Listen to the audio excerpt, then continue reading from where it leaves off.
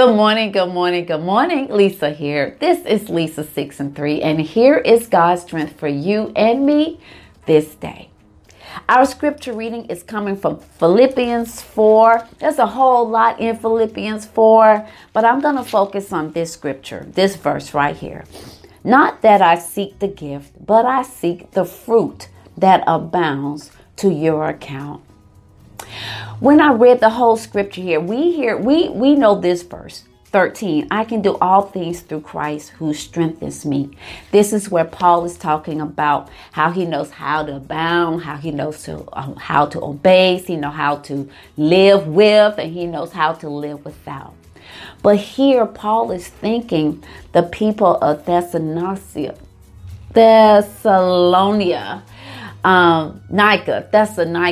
for thinking about him enough to bring him gifts and food and money, things that he needs while he's out doing the Lord's work.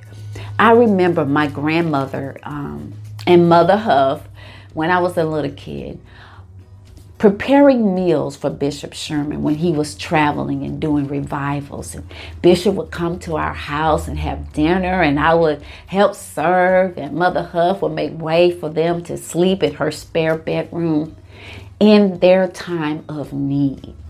Now, today I thought about the coffee that my husband brings me every day. It's only $2, but he is supplying a need. Why? Because he knows I like coffee.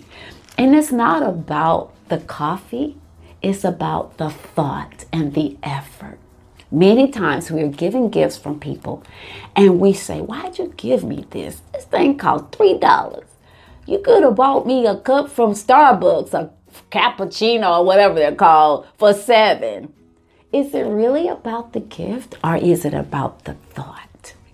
Today's strength.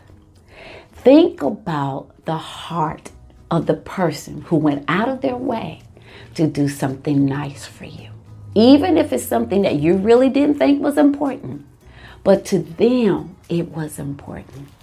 And don't forget to say thank you. That's a good word. Value the thought, not the gift. This has been Lisa with Lisa 6 and 3. You go, make it a wonderful day. And I will see you tomorrow morning. Be blessed.